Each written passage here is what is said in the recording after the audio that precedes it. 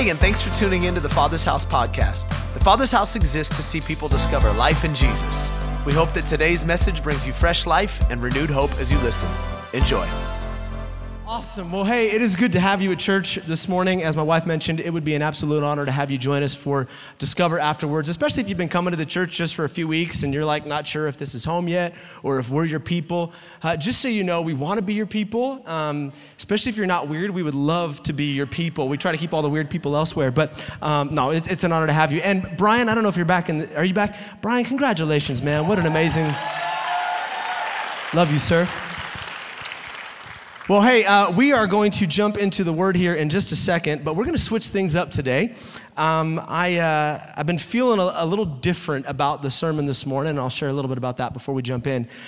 If you have been coming to our sprightly 23-week-old church for any length of time, you know now that we try to do our best to remain pretty sensitive to what God's saying and where the Holy Spirit's leading. And, we've said this a number of times from the stage, but we don't allow a predetermined agenda to dictate what our service looks like. If God is trying to move in a different direction or the Holy Spirit's saying something, then we try to tap into that and go, okay, God, what do you want to say right now?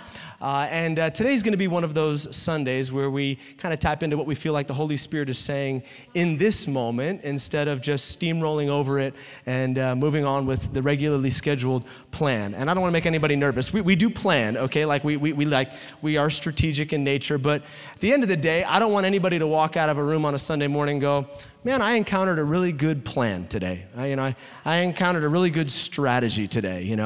I heard some good songs today and some B- preaching today. Like, that's not what we want when people leave here. None of that stuff changes people's lives. We want people to walk out of this room going, I encountered Jesus today, because only Jesus can transform people's lives. And so today we're gonna flip it up a little bit. If you've been with us for the last few weeks, we've been in a series in the book of James entitled Practical Faith, and it's been awesome, and there's been some great sermons. And our plan today was to go through James chapter 2 and this really encouraging scripture that says, faith without works is dead, so start serving Jesus.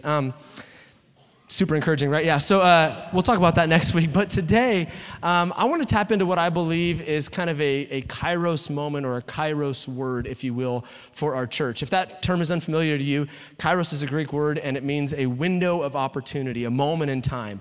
Unlike chronos or chronological time that just keeps on ticking, kairos assumes that an opportunity can be missed if you don't tap into it. This window could pass you by. Let me ask today, how many of you, if you could go back to the 1980s and buy Apple stock, you would, okay? That was a moment that has passed. How many of you were not alive in the 1980s? Okay, never mind. Let's try this. How many wish that you could go back to December of 2017 and sell all of your Bitcoin when it was at 20,000? Yeah, okay, that's a different demographic. I got to remember who I'm talking to here, yeah. But those are windows of opportunity that have passed. They're not here any longer. And as you follow Jesus and the longer you're on this journey, here's what you'll discover. There are moments in time and windows of opportunity where God invites you to step into something that if you're not careful, you could miss it. If you're not careful, it could pass you by. And I really believe we are in one of those seasons right now as a church. Yes, I know we're young. We're 6 months young. But I believe that God is issuing an invitation to our church that I want to take him up on. I've been preaching sermons long enough now to know that I've got a bit of a rhythm when I prepare them. And this last week, as I was getting ready on Tuesday to prepare James chapter 2, I just felt like I couldn't get any traction on the sermon. It was just like banging my head up against a wall after 4 or 5 hours. And usually that is an indicator to me that what I want to say and what God wants to say are in conflict. And so I didn't think much of it, and I showed up here on Tuesday night for our Pursuit gathering, which was incredible, by the way. Next one, March 19th. Please come out and join us on a Tuesday night to worship. But I went home, and I woke up the next morning, and as I do every morning, I was spending time with Jesus in my office and praying. I'm like, hey, God, these are your people I got to talk to on Sunday. Like, you should probably say something to them, and I have no inspiration right now from your word. What's going on? And I felt the Holy Spirit gently nudge me and just say, hey, remember what happened last Sunday during worship and how you spent like an extra 10 minutes in worship and it felt like that and you just felt like my presence in the room? Hey, remember Tuesday night when you guys were singing out this declaration about wanting to see me face to face? That's special. That's unique. There's a window opening to your church right now that I'm inviting you into a greater understanding and a greater depth and a greater experience in your worship. Will you take me up on it? And so today, instead of just going with the plan and talking about James chapter 2, I'd like to, if I could, take God up on his invitation, and I want to talk to us a little bit about worship today. I want to step into a deeper understanding and a greater experience in our worship today. I want us to encounter all that God has for us in worship. And specifically, here's what I want to talk to you about today. I want to talk to you about the weapon of worship. How your worship can actually be used as a weapon against the enemy. So, public service announcement, we interrupt your regularly scheduled sermon series to bring you the weapon of worship. Are you guys up for it today? Awesome. If you got a Bible, open it up to the book of 2 Chronicles of Narnia, chapter 20. And it's not really called that. For anyone who's new to church, they're like, oh, all right. 2 Chronicles chapter 20, and I'll give you a bit of a framework so that we're all on the same page, and then we'll read. At this time in history, a guy named Jehoshaphat is the king of Judah, and he's a pretty good king. You could say he's so fat. Jehoshaphat, okay, dumb Bible jokes, whatever. P-H-A-T, by the way, just to be clear, which means something completely different. Anyway, he's the king of Judah, and he's doing a good job. He's doing his best to serve God. He's ridding the land of idols. He made a little mistake, but, he asked for forgiveness, and it all worked out. And things are going well for this guy. There's kind of peace with all the enemies around him, and things are sitting well. But one day, he's hanging out in his castle, tabernacle, wherever he's at, and he's enjoying himself, and a messenger comes running in to give him some bad news. He says, hey, king, I don't know if you realize this or not, but the armies of the Ammonites, the Moabites, and those from Mount Seir, they've kind of allied together, and they're headed this direction with one intention. They want to kill all of us. They're here to take over Jerusalem. And Jehoshaphat freaks out. He's like, what are we going to do? So he calls all the people together and all the nobles together, and he says, hey, we need to pray, we need to fast, we need to ask God for help, because honestly, this army is much larger than ours. If we try to fight this battle on our own, we are going to lose. So we need to seek the help of Almighty God. So the whole nation begins to fast, and they pray. And as they're praying, they have this pretty incredible prayer. It's simple, and I would highly recommend it if you're in a situation where it feels like the odds are stacked against you. He says, God, the enemy who is coming against us is greater than I, and we do not know what to do, but our eyes are on you. We're looking to you for help because we can't fix this one on our own. And as they're praying, this guy by the name of Jehaziel comes in and he says, hey, I have a word from God. As you're praying, here's what God said to me. He said, hey, tomorrow go out against that enemy and you can fight because listen, the battle you're about to fight is not yours, it's God's. And I will be with you and I will defeat the armies on your behalf. So this stirs up some faith and everyone's like, we're going to take them. This is going to be incredible. And everything seems awesome until they hear the battle plan that God has in mind. Okay? 2 Chronicles chapter 20. Verse 20 says this, early the next morning, the army of Judah went out into the wilderness of Tekoa. On the way, Jehoshaphat stopped and said, listen to me, all you people of Judah and Jerusalem. Believe in the Lord your God, and you will be able to stand firm. Believe in his prophets, and you will succeed. After consulting the people, the king appointed singers to walk ahead of the army, singing to the Lord and praising him for his holy splendor. This is what they sang. Give thanks to the Lord, his faithful love endures forever. Pause. I was never in the military, but this is a terrible battle plan, all right? Like, consider this for a moment. Okay, guys, here's what we're gonna do. Get all the musicians together. You know the guys that have probably never lifted a weight in their life, don't know how to operate a weapon, the gaunt ones with the skinny jeans and the tattoos? Get those guys, send them out in front of everybody, and we'll see what happens. Like, this is a terrible battle plan. No offense to our musicians on stage today, by the way. You guys are great and buff, and you're awesome. But, like, if I was a military commander, this is definitely a poor strategy for victory. Send out the singers. They're awesome. Okay, verse 22. As they began to sing this song, at that very moment, they began to sing and give praise. The Lord caused the armies of Ammon, Moab, and Mount Seir to fight among themselves.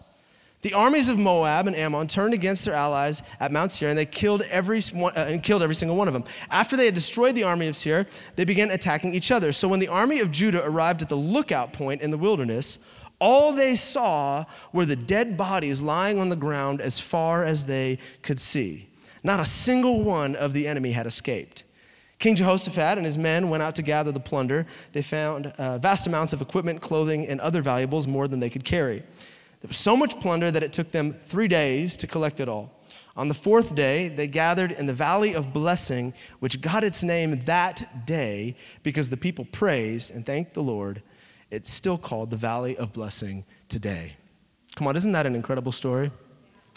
I want to take this story and I want to talk to us today about how worship can be the most effective weapon in a season when it feels like your enemy is surrounding you and the odds are stacked against you. Will you pray and we'll jump in?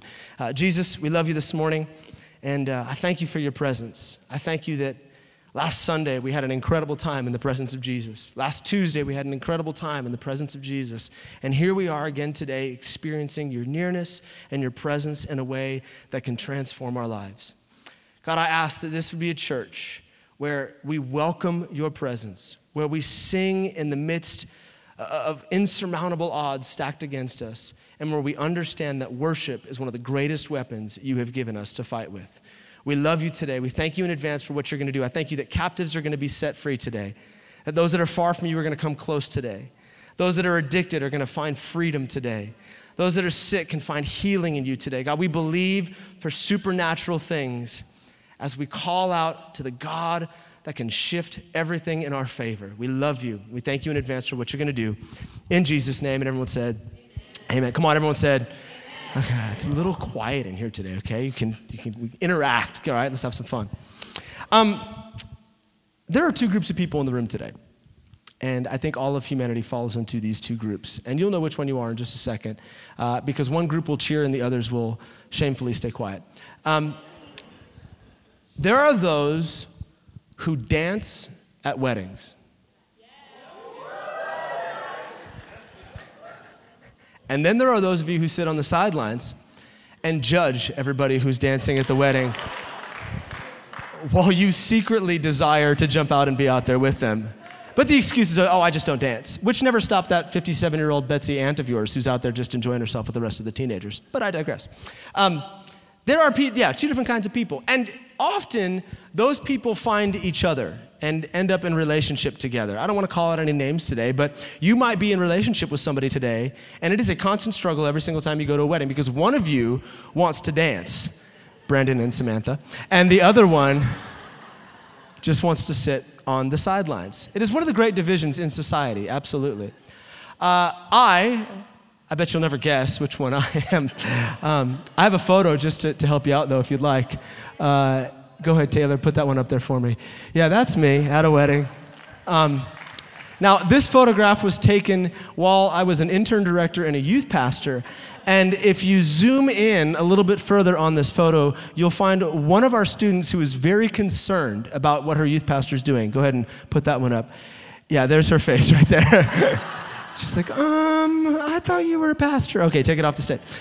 I love to dance at weddings. True story, a friend of mine, Rich Harris, and I, for a while, we were seriously considering becoming available for hire for weddings to be the guys that instigated the dance floor. Like, I felt like every wedding needed that guy, and I was willing to be that guy, all right? So if you're getting married anytime soon and I'm not officiating your wedding, just invite me, okay? I will light up your dance floor for you, okay? And I'll be completely sober. It'll be awesome.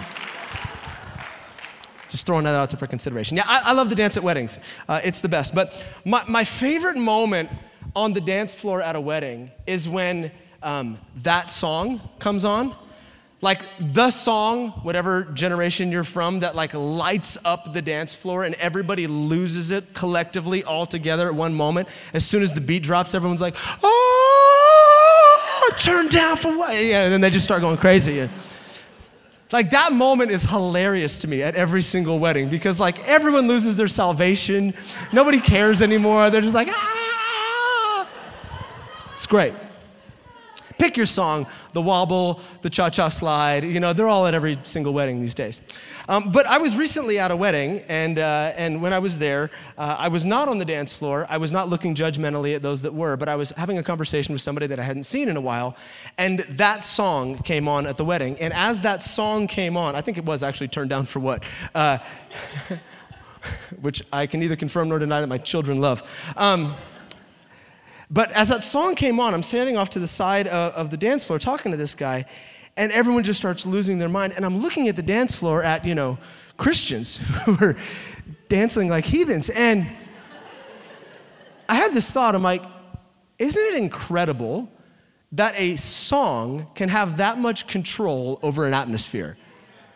That like a sound, a simple sound, can completely change the way people act, the way people feel. Like in one moment, a song can shift everything. Think about it. You could be having the worst day of your life, and you're driving in your car, and maybe life's just falling apart, and you turn on the radio, and if that like Pharrell song comes out, because I'm happy, like within a couple of minutes, you're just gonna be like, you gotta smile. You can't not smile when you listen, or everything is awesome. Like you're gonna sing along and enjoy it. Or when you wake up in the morning and you don't have enough energy to go work out, you don't just go work out, and start lifting weights in silence or like to classical music, unless you're a serial killer, like that's freaky. What do? You turn on like something to shift the atmosphere. You turn on the hip hop, you turn on the 80s hair metal, whatever it is for you, like you just go for it. A song has the power to completely change an atmosphere. It can shift everything. And if that is true in the natural, then it should not be a surprise to us that the same truth exists in the spirit. That a song can actually shift things in your favor. That a sound can completely change an atmosphere.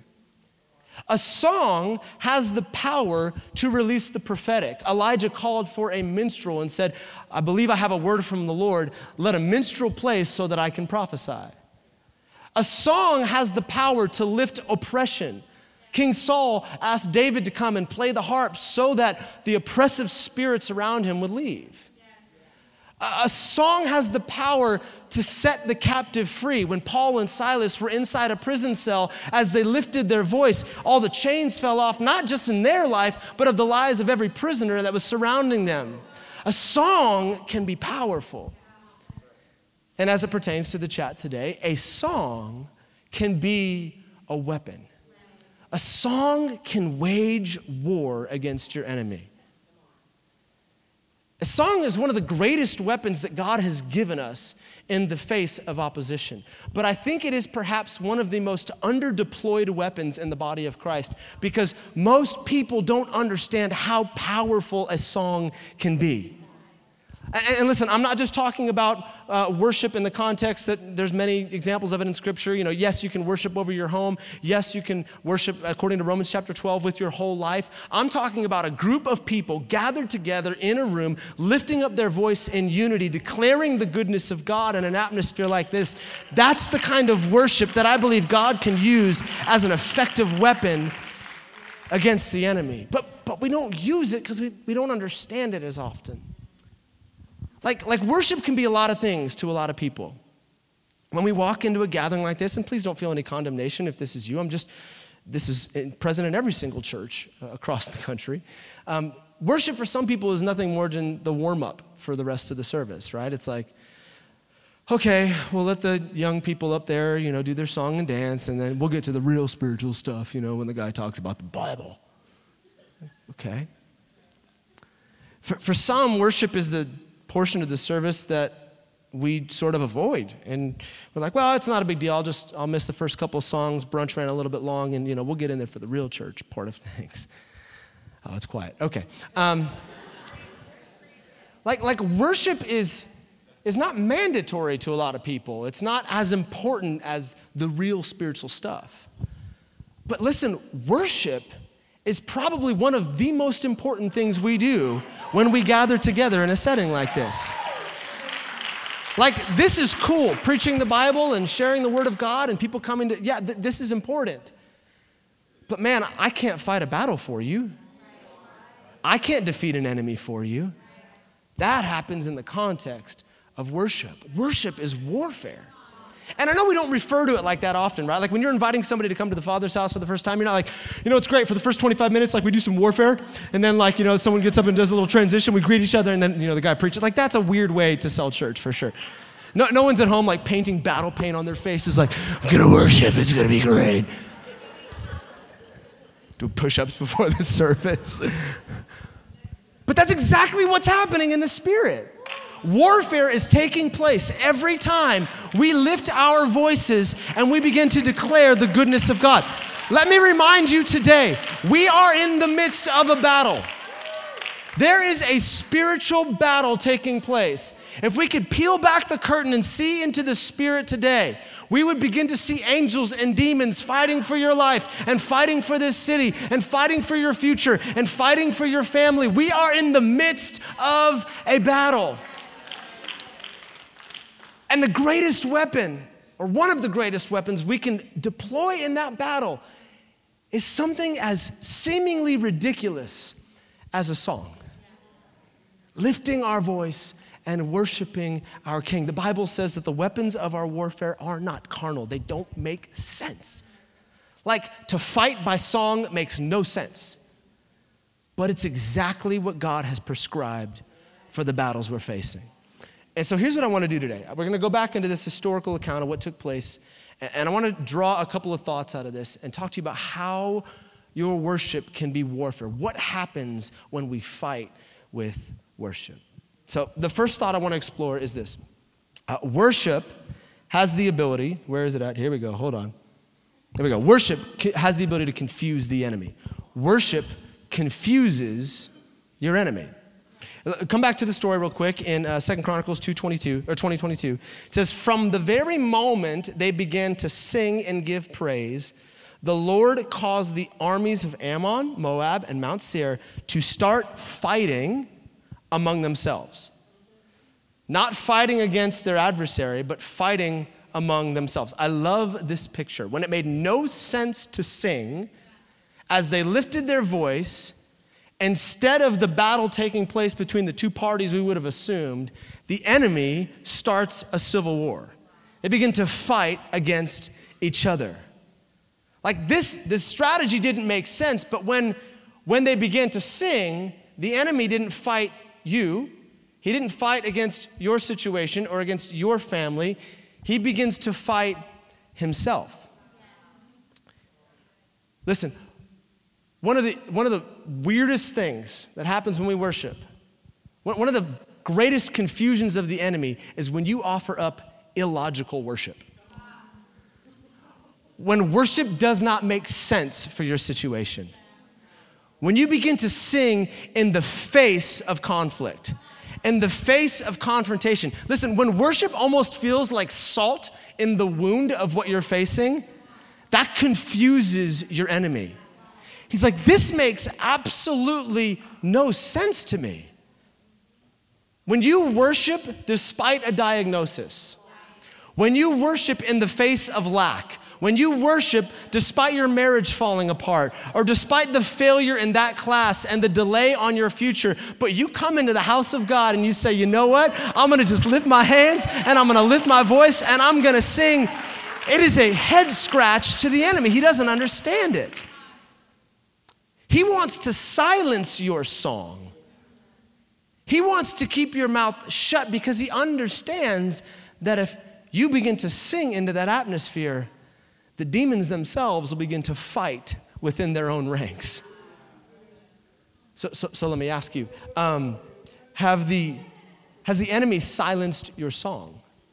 Or has your situation silenced your song? There's this really interesting psalm in the Bible. It's Psalms chapter 136. And I've read it many times, and it's always been perplexing. 137. It's perplexing to me, but I want to read this out, and I want to camp on this last line for a couple of minutes here. Psalm 137, 1-4, it says, beside the rivers of Babylon we sat and we wept as we thought of Jerusalem. This is the Israelites talking about their newfound captivity in Babylon. They'd been carried away because of their disobedience, and now they're in Babylon, back at the hands of their captors. It says, we put away our harps, hanging them on the branches of the poplar trees. For our captors demanded a song from us. Our tormentors insisted on a joyful hymn. Sing us one of those songs of Jerusalem, they said. But how can we sing the songs of the Lord while in a pagan land? Translation, how can I sing at a time like this? How am I supposed to sing facing what I'm facing right now? Have you ever been standing in a worship service before and that punk worship leader on the stage is like, come on, just lift your voice. And you're like, no, I can't sing right now.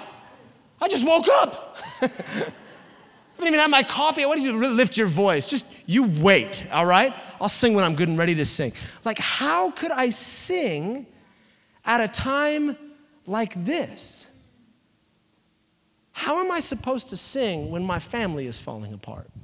How am I supposed to sing when the doctor just told me what the doctor just told me? Like, that seems like it makes no sense. But when you have the ability to lift your voice in that moment, listen to me very carefully. Your declaration can destroy the enemy's intention for that battle. Your declaration can destroy the enemy's intention for that battle. Horatio Spafford was a Presbyterian minister from Chicago. He'd established a very successful legal practice as a young businessman and was a devout Christian. Among his close friends were several evangelists, including the famous Dwight L. Moody, also from Chicago. Spafford's fortune evaporated in the wake of a great Chicago fire of 1871. Having invested heavily in real estate along Lake Michigan's shoreline, he lost everything overnight. In a saga reminiscent of Job, his son died a short time before his financial disaster, but the worst was still yet to come. Desiring a rest for his wife and 4 daughters, as well as wishing to join and assist Moody and Saiki in one of their campaigns in Great Britain, Spafford planned a European trip for his family in 1873. In November of that year, due to unexpected last-minute business developments, he had to remain in Chicago, but he sent his wife and his 4 daughters on ahead as scheduled. He expected to follow in a few days. On November 22nd, the ship that his family was on was struck by an English vessel, and it sank in 12 minutes. Several days later, the survivors were finally landed at Cardiff, Wales, and Miss Spafford called her husband, "I alone survived." Spafford left immediately to join his wife. While on the ship, he was informed by the captain of the vessel as it sailed over the very same waters where days earlier his daughters had met their watery grave. Here on a ship passing through tragic waters, having lost almost everything he had to live for, he penned his heart's cry to paper. When peace like a river attendeth my way, when sorrows like sea billows roll, whatever my lot, thou hast taught me to say, it is well with my soul. In the face of tragedy, passing over the waters that swallowed up his family, a man chose to worship. And that song has become comfort, peace, hope for thousands, perhaps millions of people to this day as they sing his declaration over their situation. The enemy would love to silence your song because he knows that your song is not just reserved for your peace or your freedom, but it has the ability to affect generations when you declare it out. When you worship in the face of conflict, it destroys the enemy's intentions. When you sing a song when it does not make sense, it confuses your enemy. And when you worship in the face of whatever it is that you're facing, you can say, as Joseph said, what the enemy intended for harm, my God has turned for his good, and I refuse to let my voice be silenced in this season. And when you worship, when it doesn't make sense, second thought here, you turn barriers into blessings. Worship turns barriers into blessings. Let me explain. In this story, verse 20 says that the battle takes place in a valley called Tekoa. Tekoa, in the Hebrew, the word translated means barriers. Quite literally, this battle between Judah and Jehoshaphat took place in a valley of barriers. And the problem with barriers is that barriers limit your vision. When you are facing a barrier is all you see. You don't know what lies on the other side of that. A barrier keeps you stuck in fear about what might potentially be negative on the other side of it. When you're facing the barrier of terminal diagnosis, you don't know if healing or if death lie on the other side of that barrier. When you're facing a barrier of infertility, you don't know if conception or adoption or nothing lies on the other side of that barrier. When you're facing a barrier of financial lack, you don't know if the dream job is on the other side of that thing or foreclosure is on the other side of that thing. Barriers limit our ability to see what's on the other side. But worship in the face of a barrier has the ability to elevate us above what we're facing and to begin to see things from God's perspective. It takes you, if you will, to a higher elevation. It gives you new perspective. You can see things a little bit differently. Or as it pertains to our story, it takes you out of the valley and it brings you to a lookout. Look at what this story says. It says in 2 Chronicles 20:24, so when the army of Judah arrived at the lookout point in the wilderness, all they saw were dead bodies lying on the ground as far as they could see. Not a single one of the enemy had escaped. King Jehoshaphat and his men went out to gather the plunder. They found vast amounts of equipment, clothing, and other valuables, more than they could carry. There was so much plunder that it took them 3 days to collect it all. On the fourth day, they gathered where? In the Valley of Blessing, which got its name that day because the people praised and thanked the Lord there. It is still called the Valley of Blessing today. So the very location that was once named a Valley of Barriers was renamed a Valley of Blessing. Why? Because when the Israelites when the tribe of Judah got to the lookout point, they saw that God had already fought the battle on their behalf and that there was something good on the other side of the barrier and not the worst possible scenario on the other side of the barrier. It turned from barrier to blessing.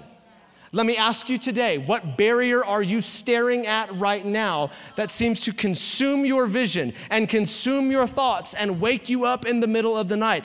Could worship perhaps take you to a place where you're not in the valley any longer, staring at the problem any longer, but you begin to get a fresh perspective on that situation? You begin to see it from the lookout.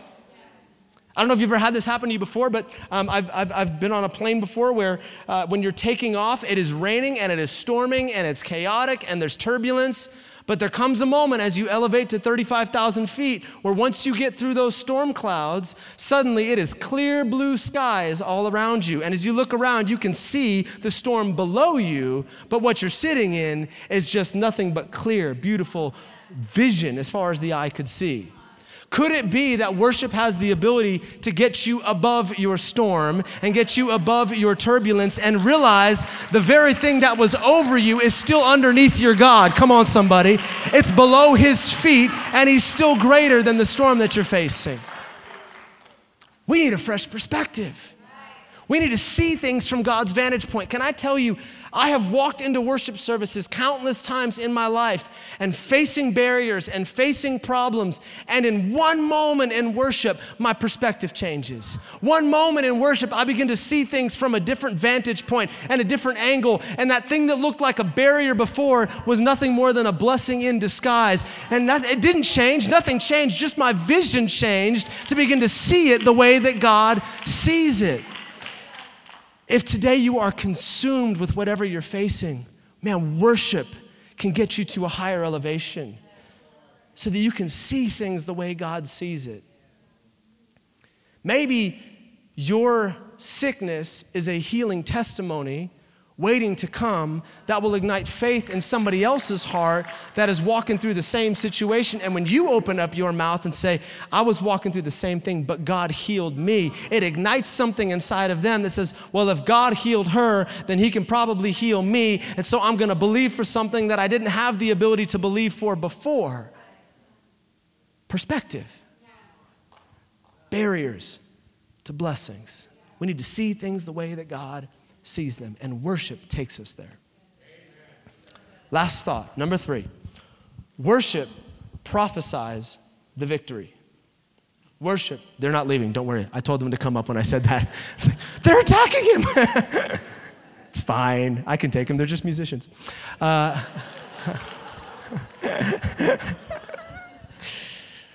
Worship prophesies the victory. The song matters.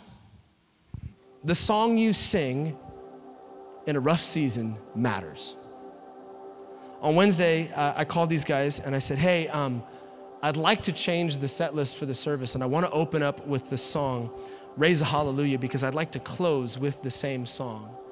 Because there's some declarations in that song that I think can bring breakthrough for people today. Why? Because this song matters. I would imagine that when Jehoshaphat stepped out onto the battlefield and told the singers, you're going first, get out there, that the singers are like, okay, well, if we're gonna have to go first, like at least give us a good song to sing, right? Like give us something that's gonna like stir us up, right? Like they're probably going through the Rolodex trying to figure out what song to sing, and this is post-King David era, so there's plenty of options. There's a lot of psalms to sing. And they're like, hey, what about this one where it's like smash the heads of your enemies against the rocks? Like, yeah, let's sing that one. That one's good, you know? Or God's gonna kill my oppressors and bury them in the grave of Sheol. You're like, okay, someone give me a metal beat. Dun, dun, dun, dun, dun. God, break their skulls. Like that's the song I want to sing if I'm going out to battle. But they choose a completely ridiculous song. Give thanks to the Lord, for he is good, and his faithful love endures forever. Like, really? That's what you got? Give thanks to the Lord, for he is, like, that song makes no sense until you understand the context. That line comes from what Jews would have understood to be the Great Hallel, or the Great Hallelujah. And the Great Hallel is a collection of psalms from Psalm 113 to Psalm 118. God, I just feel this right now. This is a moment of breakthrough for some people. And in that psalm, or in those collection of psalms, there are 85 declarations about things that God has already done. And it's a song of call and response. When the singer sings something like, God took away our enemies in Egypt. He delivered us from the hand of the Egyptians, and he brought us into freedom. God provided for our needs in the wilderness. There's the call, and the people's response would have been, give thanks to the Lord, for he is good, and his faithful love endures forever. It was a response to a declaration about something that God had already done.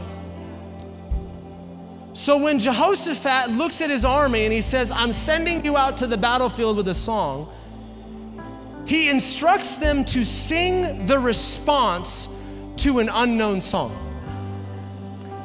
He says, this line hasn't been written yet. It's a blank space. There's no sentence to describe what God's gonna do. But in the same way that you declare that God has been faithful and that he has been good, I want you to respond as if you already have the answer. I want you to respond as if the battle has already been won. God, we don't know what to do. Our eyes are on you, but we're gonna thank you in advance because you promised that you were gonna fight this battle on our behalf. And let me remind you today, Christian, let me remind you today, church, you already know the outcome of your situation. It might seem like it's haunting you and consuming you, but in the end, you always win. Your God is always greater than your enemy. Your God is always greater than your sickness. Your God can always provide for your lack. And even if it's not on this side of heaven, there will be a day where every knee will bow and every tongue will confess, including every demon in hell, that he is Lord and that he is supreme and that he alone fights our battles for us.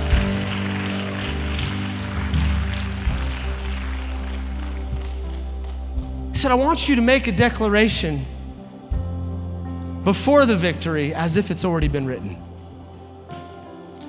Come on, somebody here today, listen. You need to stop singing a song that resonates with the pain and the problem and adjust your declaration and begin to prophesy your victory. You need to raise a song that speaks to the desirable outcome that you know your God has reserved for you. Trust me, because when the answer comes, and He does set you free, and He does respond the way that you were always hoping He would, you're gonna wish that you had had a song in this season that modeled what He already had prepared for you.